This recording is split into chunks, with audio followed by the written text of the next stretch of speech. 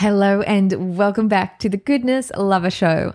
If you identify as a sensitive, introverted, intuitive, empathetic person or know someone who is, this episode is for you. We sat down with Dr. Natasha Fallahi to talk about how this special group of people are often more susceptible to gut disorders, autoimmune disease, and why that is the case.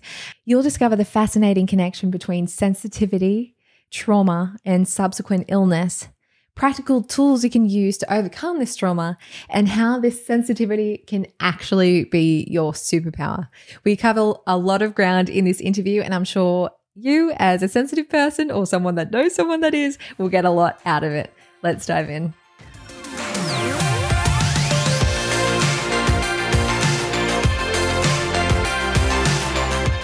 Dr. Natasha Fallahi, we are so excited to have you on the call today and talk about the neuroscience of trauma. It's a topic that our community has been wanting to dig deeper into. So thank you so much for being on the show today. Thanks so much for having me again. I had so much fun last season when we recorded. No, for sure. We've had you on one of our series and we've had you on our podcast. So people are more familiar with your work. So we're actually excited to go a little bit deeper into this whole thing of the mind-body connection. And one of the curious things that when we first started interviewing a lot of doctors is like, we went through all these obviously, functional protocols with how to heal your gut. Then at the end, a lot of doctors were saying, yeah, a lot of people just don't get that final breakthrough with their disease or their gut until they deal with this stuff like trauma and they deal with this mind-body connection. And weirdly, when people do, there's this like a massive breakthrough in their health. So that like lit up, I guess, for us, like a little interesting, we need to dig deeper into this, but we're also, stuck in our minds and not like, we need to get more into this woo-woo stuff, which we're excited to get into as well. So you are our guide into this today. Wonderful world. Yeah. Take us for a tour into this and maybe just start with, okay, someone that's listening to this has autoimmune disease. I know you deal a lot with Hashimoto's or a gut issue. How could the mind be involved? And, let's just start there. Yeah, definitely. That's a great question. I, like you mentioned, have had my own journey with healing an autoimmune condition, Hashimoto's, celiac, and just a lifetime of having kind of chronic illness and being really kind of sensitive to my environment, food sensitivities, chemical sensitivities. And then as I went on my own healing journey and learned a lot of this stuff, that's what led me to become a doctor and, dive really deep into understanding why was I experiencing these things. So I studied neurology, I studied immunology, and I really looked at like gut health, the microbiome, all of that sort of stuff. But I also really looked at kind of personality and personality types and the way that like our mindset is and the difference between how people view the world, like whether they have a positivity or negativity bias, and how that actually impacts their experience in terms of their health. So this connection between chronic illnesses, as particular autoimmune diseases, and somebody's kind of disposition, somebody's experience behavior in the world. And a lot of it falls in the category of a really prominent field called psychoneuroimmunology, which is that connection of our mind, our nervous system, and our immune system. And how, for example, something like negative emotions are inflammatory and things like gratitude can be really anti-inflammatory. So there's actually a lot of understanding and science behind these concepts now. But to me, that intersection of chronic disease and particularly autoimmune disease is, even for people who may not have identified that way. So like, that's why I often refer to people who are going through this journey as sensitive people, because maybe they've had this experience where they felt more sensitive than their classmates or their peers or their siblings growing up, but they maybe don't necessarily explore that through a medical perspective or a health perspective, or they haven't gotten a diagnosis. But there really is this connection that I've seen in my practice and in my personal life of people who have a heightened sensitivity to their internal and their external environment and the development, but also the healing of chronic diseases. Awesome. So, Sarah's a really sensitive person. And as I'm like a lighthouse in the storm, like I'm not sensitive at all. So asking for a friend. No. Yes, Matt is being sarcastic because he is very sensitive and he likes to just pretend it's just me. So it's toxic masculinity. Let's just move that out of the way. So asking for myself, no. Yes. If you're one of these people, what are some of the telltale signs that maybe you're one of these sensitive types? Yeah, that's a great question. And I think there's a lot of words that are thrown around that kind of get jumbled together, but there's actually distinctions in these categories. So there's a few labels or terms that you'll hear, but there's distinctions to them. So one word you might hear that you would either self-identify with or somebody else would be called is an empath. And an empath really just refers to somebody who has a heightened sense of empathy. And I'm going to get into what that means in terms of how their brain works and how their physiology is actually different. But they actually just have a deeper sense of empathy, meaning they can feel more than the average person. They can feel, the emotions around them, the energy in a room. They can feel somebody else's pain more than others. And so it's really kind of that empath experience. And empaths are often drawn to being helpers or healers because they really feel that suffering of other people and they want to alleviate it. So whether that's suffering of a person, of an animal, of, the earth and, seeing destruction anywhere in a person's experience, they want to help. Another term that you might hear is highly sensitive person, or sometimes it's abbreviated HSP. And this is actually a term that's used a lot in, the psychology field. And a lot of times they overlap, but it's actually different than that empath who feels it in their body. The HSP actually just has a greater response to a perceived stimulus. So they might have, a stronger response to bright lights or loud sounds or, those types of things. But a lot of times I know myself, I identify as both an empath and an HSP. So they kind of overlap in that way. And then, if you do want to, label it as more the woo-woo stuff, there's people who are really intuitive. And, they might even say, oh, I have like some psychic abilities or something, but there are these ideas of these clear senses. So there's clairvoyance, claircognizance, clairaudience, these sort of things. But honestly, what this is describing is people who are really in tune with their intuition and their gut feeling. So they're able to just know things really deeply. And I'm going to talk about what that looks like neurologically. It's actually this concept called interoception. So we'll get into that. I was about to ask that. So that's exciting. Yeah. And finally, the other word you might hear clumped in here is introvert. And often that might describe somebody who, might be like really withdrawn or, antisocial, but that's not an accurate explanation of the word introvert. An introvert that comes from Jungian psychology is actually a term that describes a person who needs alone time to just recharge, to feel energized again. So you could have a social introvert and you can have a shy introvert, but really introverts, it just refers to like when they spend time doing activities with other people, because of this neurological response that we're having in terms of being a little bit more sensitive, they get a little drained. So they need alone time to charge before they go out again. But you can have the shy introvert, which is kind of that antisocial, people who like to kind of do things on their own.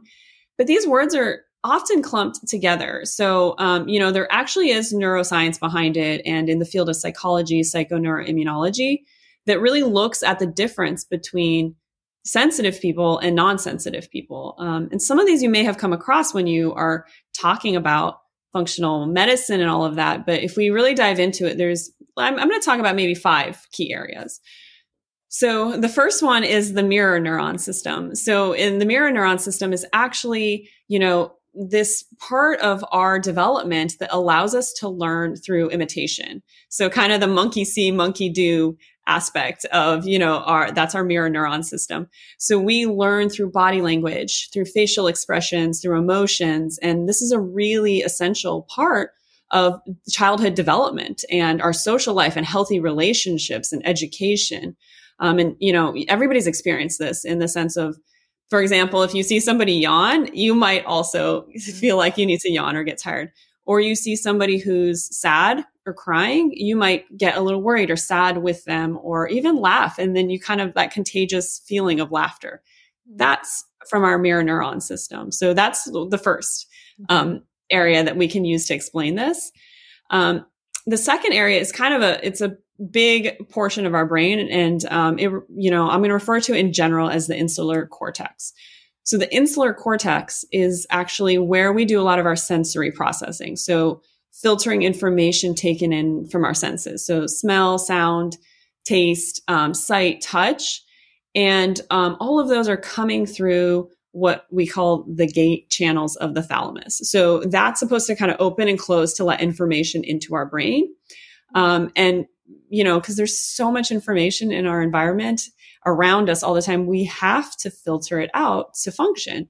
So people who have sensory processing issues or are HSPs often have a much more open, welcoming thalamus that lets lots of information in, right? So they're actually getting more information about the temperature in the room and the way things feel on their body or sounds and lights, which can quickly lead to overwhelm or stress because that part of their body gets overwhelmed with just information. But it also processes what we talked about here, the interoception, so that internal cues from our body. So are we hungry? Are we cold? Those sort of things. So a highly sensitive person might have more activity in this area. And that's why they might be more sensitive to changes in weather or, room temperature. Whereas a non-sensitive person is usually just more chill. They're just like having a more, relaxed time. They don't have to think about all these signals and cues coming in.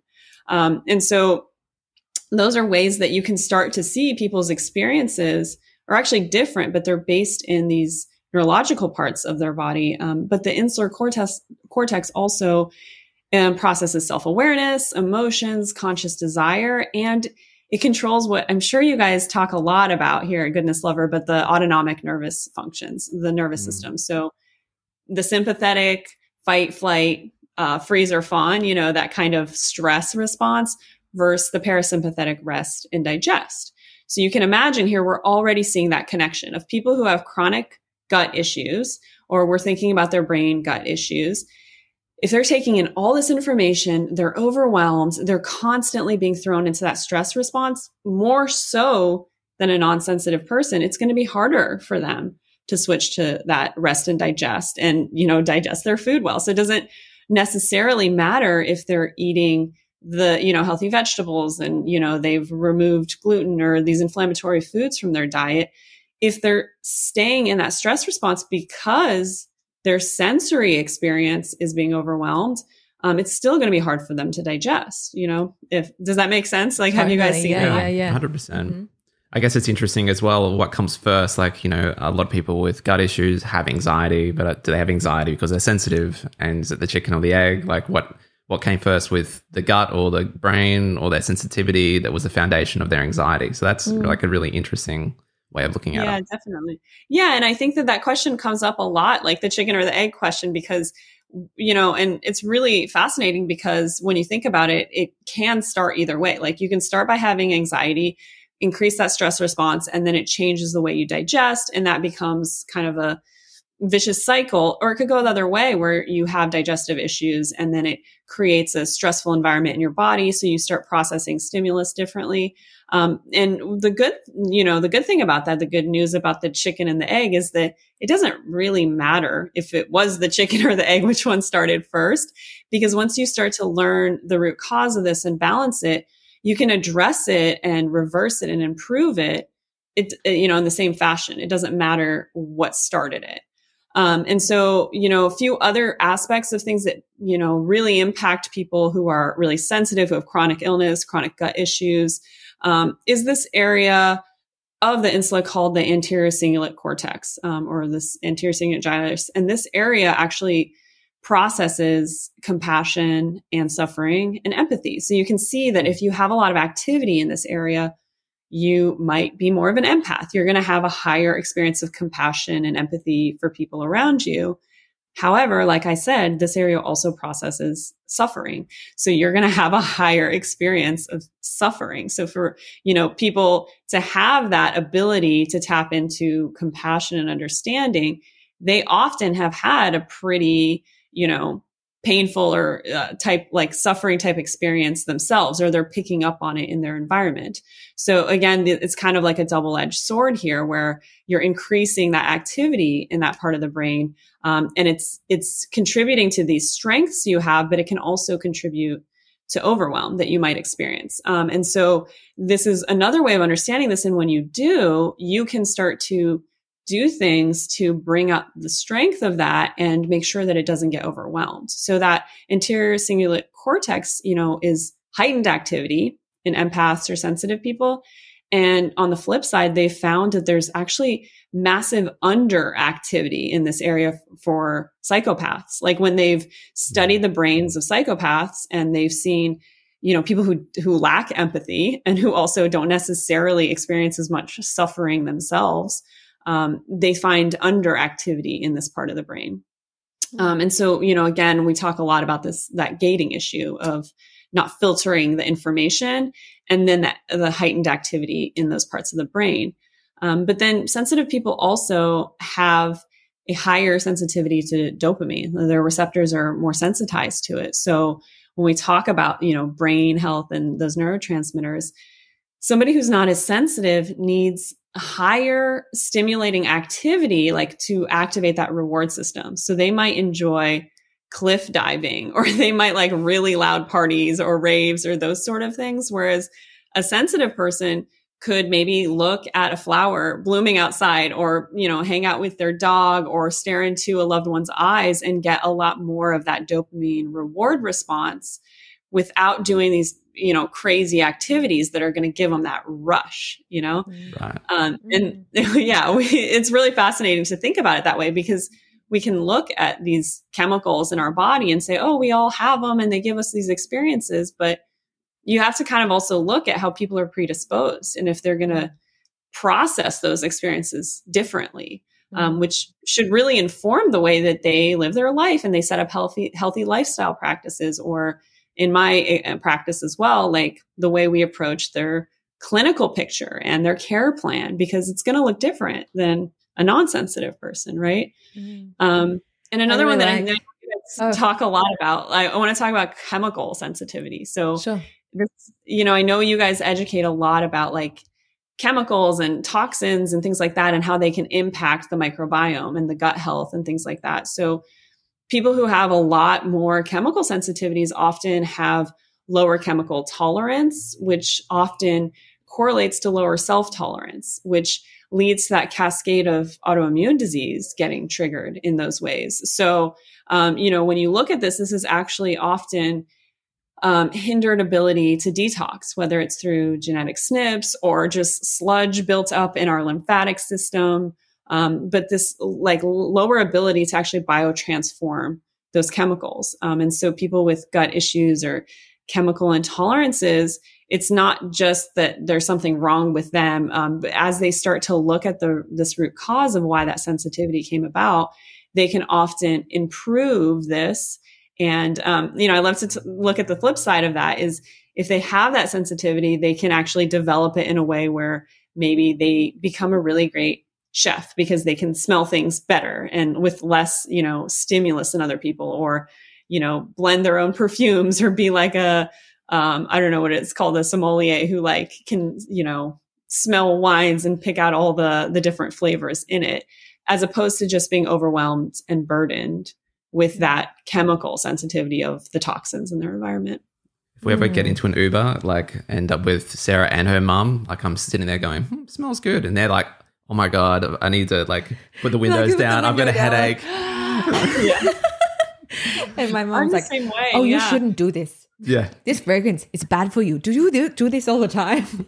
She's like giving the Uber driver a hard time.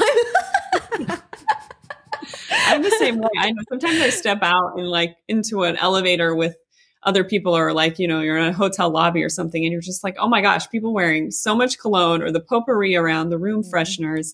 It's definitely one of my weak points, but that's important to identify, because then you can do practices or build up a lifestyle and make sure that you detox those areas, or you strengthen those areas as much as possible so that you don't feel overwhelmed or overburdened by them. I really like that whole explanation. I think as sensitive people, and Matt and I obviously both resonate with what you're saying personally, it's nice to hear the biochemical, physiological reasons as to why you're that way, because I think it can be maybe a bit isolating. Maybe I remember feeling as a kid like, why is no one else sad about this? Like, or just feeling very alone with all my feelings. But it's really nice to hear that, and I like that you shared the positives of it as well. Like, we're much less likely to be a psychopath, so that's good. I'll take that. You mentioned that wasn't before, the only positive. Oh yeah, there was many positives. There's actually careers, not just not being a psychopath. And you're out there smelling the flowers. It's great. Yeah. There's careers for us. There's the careers. Yes, your mom always said you'd be good at being the wine. Yeah, it's true. The nose. She always thought that would be a career for Matt. But don't expose me a lot. Oh yeah, Matt's a macho man. So you mentioned before that obviously these sensitive types and empathetic types, possibly in your experience, or are more likely to develop certain illnesses, and maybe it'd be good to dive into that some more, what you've seen, and I guess how trauma ties into all of this. Yeah, that's a great question. And I'd love to start by talking about trauma and what I mean when I say trauma, because a lot of times that's the precursor to any sort of symptom or disease development. And so when I say trauma, it's really an experience of overwhelm. So anytime anybody experienced anything that they didn't have the tools at that moment to process what was going on and make meaning out of it, it was stored somehow as a trauma in their mind body. So, we can look at trauma also, like in the field of psychology, there's this idea of big T trauma and little t trauma. And to break that down really simply, big T trauma is trauma that is life threatening. So this is something that you had this, experience, and you could have lost your life in it. So it could have been war, a natural disaster, catastrophe, criminal violence, a car accident, some sort of physical abuse. And so those are considered big T traumas. But little t traumas, in contrast, are things that don't actually threaten your life, but they do impact the quality of your life. So this includes things like neglect, emotional abuse, bullying, shame, like experiences that imprint shame in us. It could even be just failure. Like if even in childhood, if you had an experience where you really thought you failed at something, chronic stress, but also things like gaslighting, or people have chronic pain in their body, chronic illness, these sort of things, could be infidelity, could be relationship stress, financial stress, family stress, parental stress. These are all little t traumas. The thing that I want people to understand is that, when we are going about our life, our brains and our bodies and, honestly, our spirits and everything are looking for meaning in our life. So when we come across something that overwhelms us and we can't understand the meaning behind it, like, why did this happen? Or what does this mean? That's when we get overwhelmed and it becomes traumatic for us. So people then, normally what would happen in an overwhelming situation is you go into sympathetic response, the stress response, right? Fight or flight. But the idea is that after you're out of that life-threatening situation, you then are in a place where you're safe and you can kind of unpack that experience and say, okay, what did this mean? What can I learn from it? How can this expand my consciousness? But often in our scenario, like right now, the world we live in, we are in constant sympathetic stress response, fight or flight, and we're not allowing ourselves the time or the tools to sit down and unpack and process those stressors.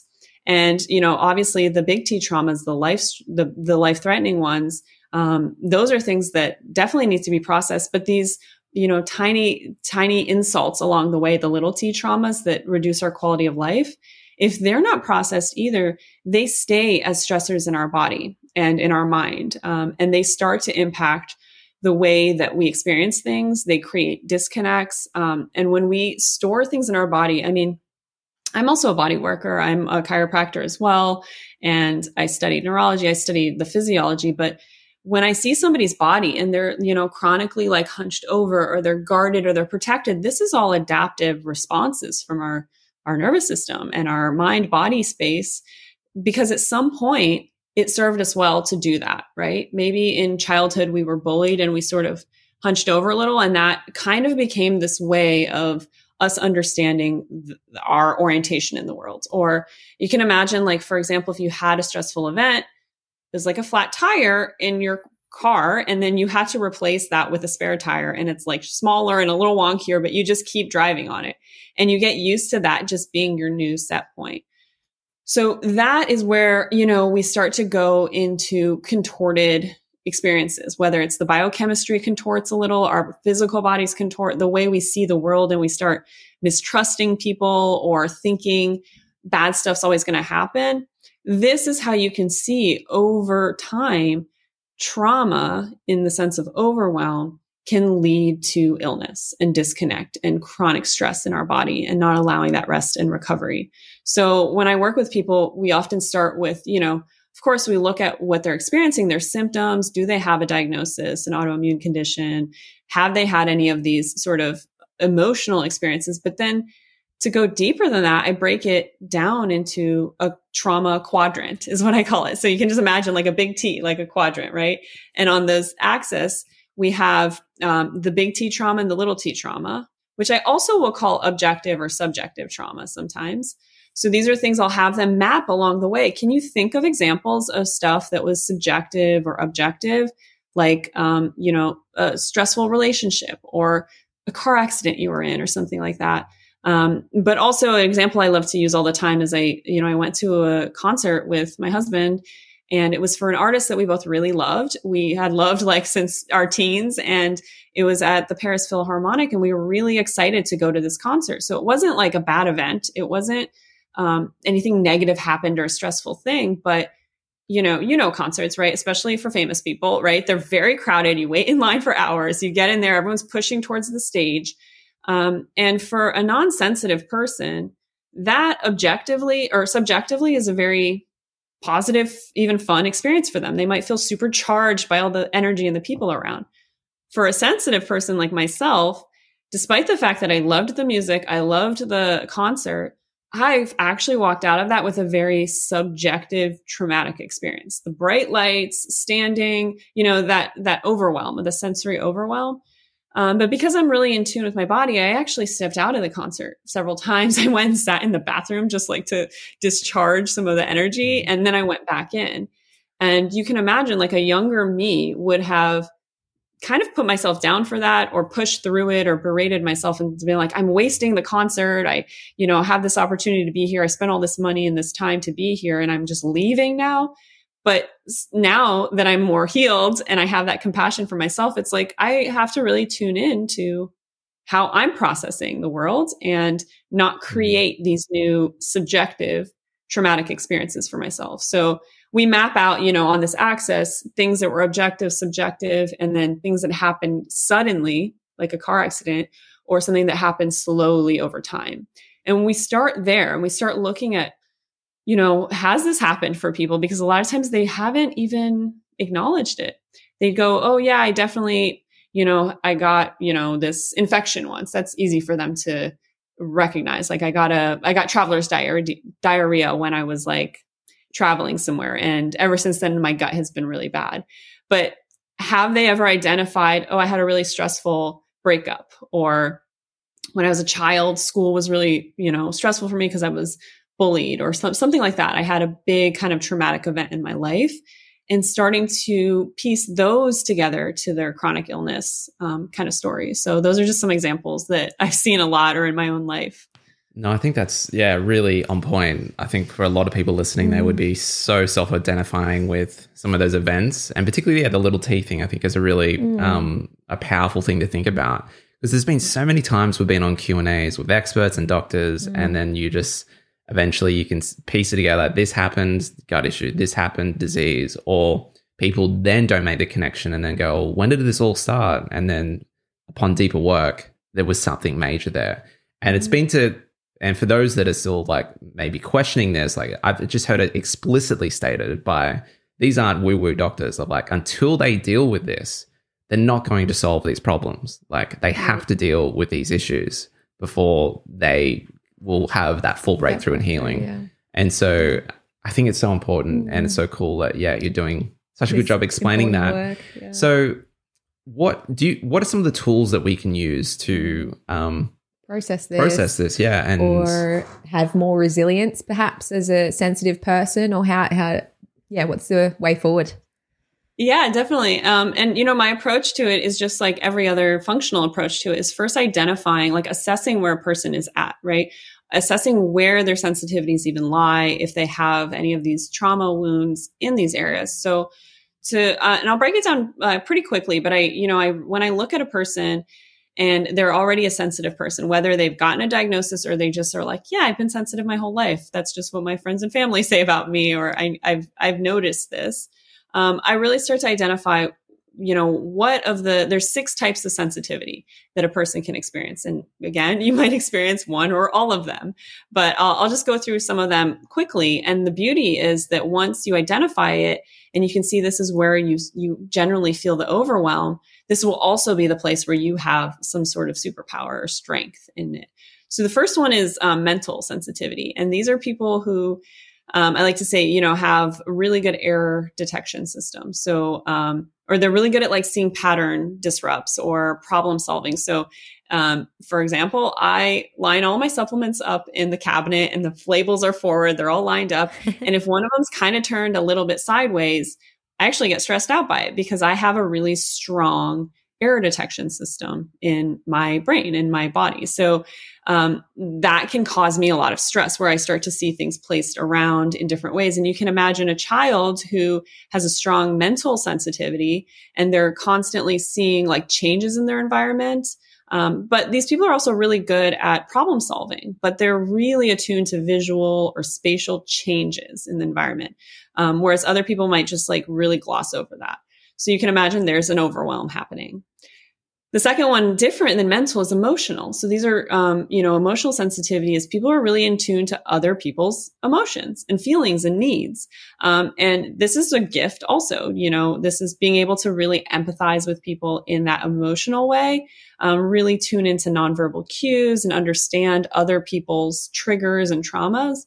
But as you can imagine, the flip side of this, the overwhelm, looks like you getting overwhelmed with other people's stress, and then you jumping into action and becoming a caretaker or trying to fix the problem. And in psychoneuroimmunology, there has been this recognition of a type C personality. And this is a caretaker to a fault, somebody who sacrifices all their own needs to take care of others. And these people are prone to cancer and they're prone to autoimmune disease. So you can see there that this gift of like really feeling with other people can turn into something that's a disease for yourself. And then there's physical sensitivity, which we talked about: lights, sounds, textures, clothes, even pain receptivity, pain response. And that can also be addressed. And you can actually turn that into your strength of like really being tuned into the body and spatial awareness and things like that. Chemical sensitivities, which I think you guys see a lot in your community, like we talked about food sensitivity, perfume, smells, pollution, car exhaust, smoking. But again, when we talked about the flip side of this, people can become like wine tasters or perfume blender, developers or things like that. Or just like really great cooks or chefs, because that sense of their smell is really heightened.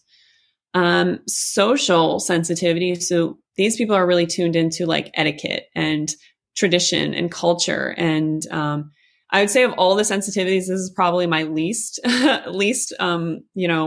strength or wound or anything. Cause like I kind of couldn't care less about holidays or like different kind of recurring things, but there's some people who are really, really in tune to that. And their strength is that they're really great at teamwork and they're great team players. They're great at conflict resolution and bringing together communities for a greater cause.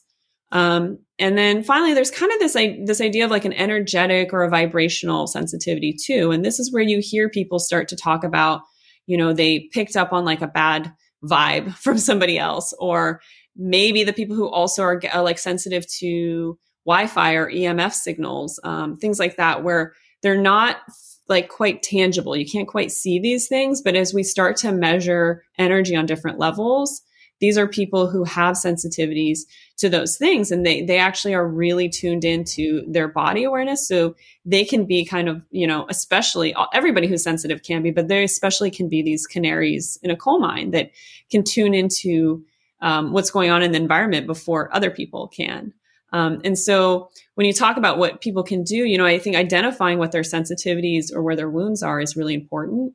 And then also finding out where in the stage of healing they are, because those stages I've seen over and over again. And you probably, when you talk to experts, see this too, but often people start out like kind of just feeling like normal. And they're just like, oh, my life was fine before and I felt good and normal, but they'd have good days and bad days. And, they'd kind of go up and down, but eventually what started happening is they would have mystery symptoms. So phase 1, I call mystery symptom, where, you start to get like maybe a weird rash, or like you start getting a little bit depressed and you're just like, I don't know why, but you just kind of get this conglomeration of like stuff that isn't obvious. Mm-hmm. And then what you notice is that like your good days are not quite as often, or you don't feel quite as good. And your worst days are a little bit more often. So it's kind of this downward trend of you start feeling worse, right? And that leads to stage 2, which is rock bottom. And I think most people who've gone on any healing journey know what their rock bottom is, right? And this is where usually they get a diagnosis, or they seek help, or they just have to quit their job, or they're not showing up for themselves or their family in the way they used to. That then, at that point is where they often start looking for answers. And if that comes from a diagnosis, or it comes from them kind of changing something about their lifestyle, this is where they start to see either relief or healing. If they don't continue looking for that root cause, like you guys always talk about with functional medicine, they'll often just find something to get by, right? Something to just suppress symptoms. But if they keep asking why, and they go for the root cause, they'll get to stage 3, which is root cause healing, right? And this is where functional medicine is phenomenal, but you can also look at like functional neurology or functional immunology, or these things where we're like, where's the imbalance happening? Like, kind of who cares about the diagnosis at this point? It's just like, why aren't you feeling good? Where's there imbalances in your system? And like, let's just improve all of them to get you to feeling back to normal, or back to how you used to feel. And if people keep going down that path, which, you guys are the goodness lover community, you get to stage 4, which is your new normal, which is where you experience wellness and you actually use these tools to keep growing and expanding your health and your vitality and your longevity and those sort of things. So to really match somebody to the best tools and therapies for them, you kind of have to figure out where they have overwhelm, where they have trauma, where they have wounds, whether it's mental, emotional, physical, chemical, social, or energetic. And then you have to figure out what stage they're at, right? And I know that I didn't get into the specifics. I can get into that next, but that's sort of, is that kind of what you were asking in terms of how? That's really good. I was actually curious as well if any stories of people, just to also put the theory into practice, into someone that you've been. As we get into the therapies though as well. Yeah. I have a lot of therapies to share too. I think that, again, people start in a lot of different places. I imagine a lot of your listeners have tried a lot of, diet changes and nutrition, which is a really great place to start, because that's what's fueling our bodies, right? That's fueling our cells. And if you're not dialing that in, and you're not looking for the gut health, the microbiome, all of that, it's going to be really hard to even have basic energy to have capacity to fuel anything beyond that. So that's, a really powerful tool that I actually think a lot of other communities don't emphasize enough. Like when you look at conventional medicine, they're not talking about how important the gut is and how important nutrition is, and like leaky barriers and all of that. You guys are constantly giving people this amazing education about all this stuff they can do for themselves to not only like reduce inflammation, but if you think about every time you guys have said reduce inflammation, you can also think about like discharging overwhelm, which also means healing trauma, right? Because those kinds of negative feelings, stress and trauma is inflammatory. So really anything that people are doing to reduce inflammation is a tool that you can use to begin the healing of these types of traumas. And to go even further, there's like these really great, I guess you could call them biohacking type things that people have talked about, like light therapy, right? You could go into cold laser, infrared light, all of that sort of stuff, red light chromotherapy, all of that. And they have really, big impacts on our nervous system, our detox systems, all of that, especially chemical sensitivities and things like that. And just making sure you sweat, right? Movement, sweating every day, whether that's in a bath, Epsom salts, with hot water, or sitting in a sauna, moving enough so that you're sweating to get that stuff out. Because just because you have a specific type of trauma, like we talked about, big T, little t, or if it's like a physical or chemical, your body doesn't really distinguish it. To your body, it's all just stress, right? It's stress that's lodged in a certain place. And if we keep recurring it, we need to dispel this. So you can use physical therapies, like we talk about movement or body work, to actually release like emotional stresses or emotional traumas. It's not like you have to match a physical with a physical or a chemical with a chemical, wound with the therapy. The body's connected, right? We are connected in this mind, body, spirit way that it all communicates. And that's also what psychoneuroimmunology is looking at, how connected our thoughts and our mind and our physiology and our physical bodies are. So then you keep going down that route, you can look at body work. So chiropractic is really great at resetting and activating the nervous system. It, especially doing upper cervical adjustments, but really any adjustment of the spine or joints, helps communicate on the vagus nerve and reset the brainstem. So that's a really powerful access point to the nervous system. It's not just like neck pain, back pain. It is, but our spine runs through our neck and our back. So we're communicating with our brain when we do that. And massage and acupuncture are really powerful modalities. Lymphatic drainage, these sort of things where we actually access the body to get the stress out and get the trauma out as well, where it's been stored.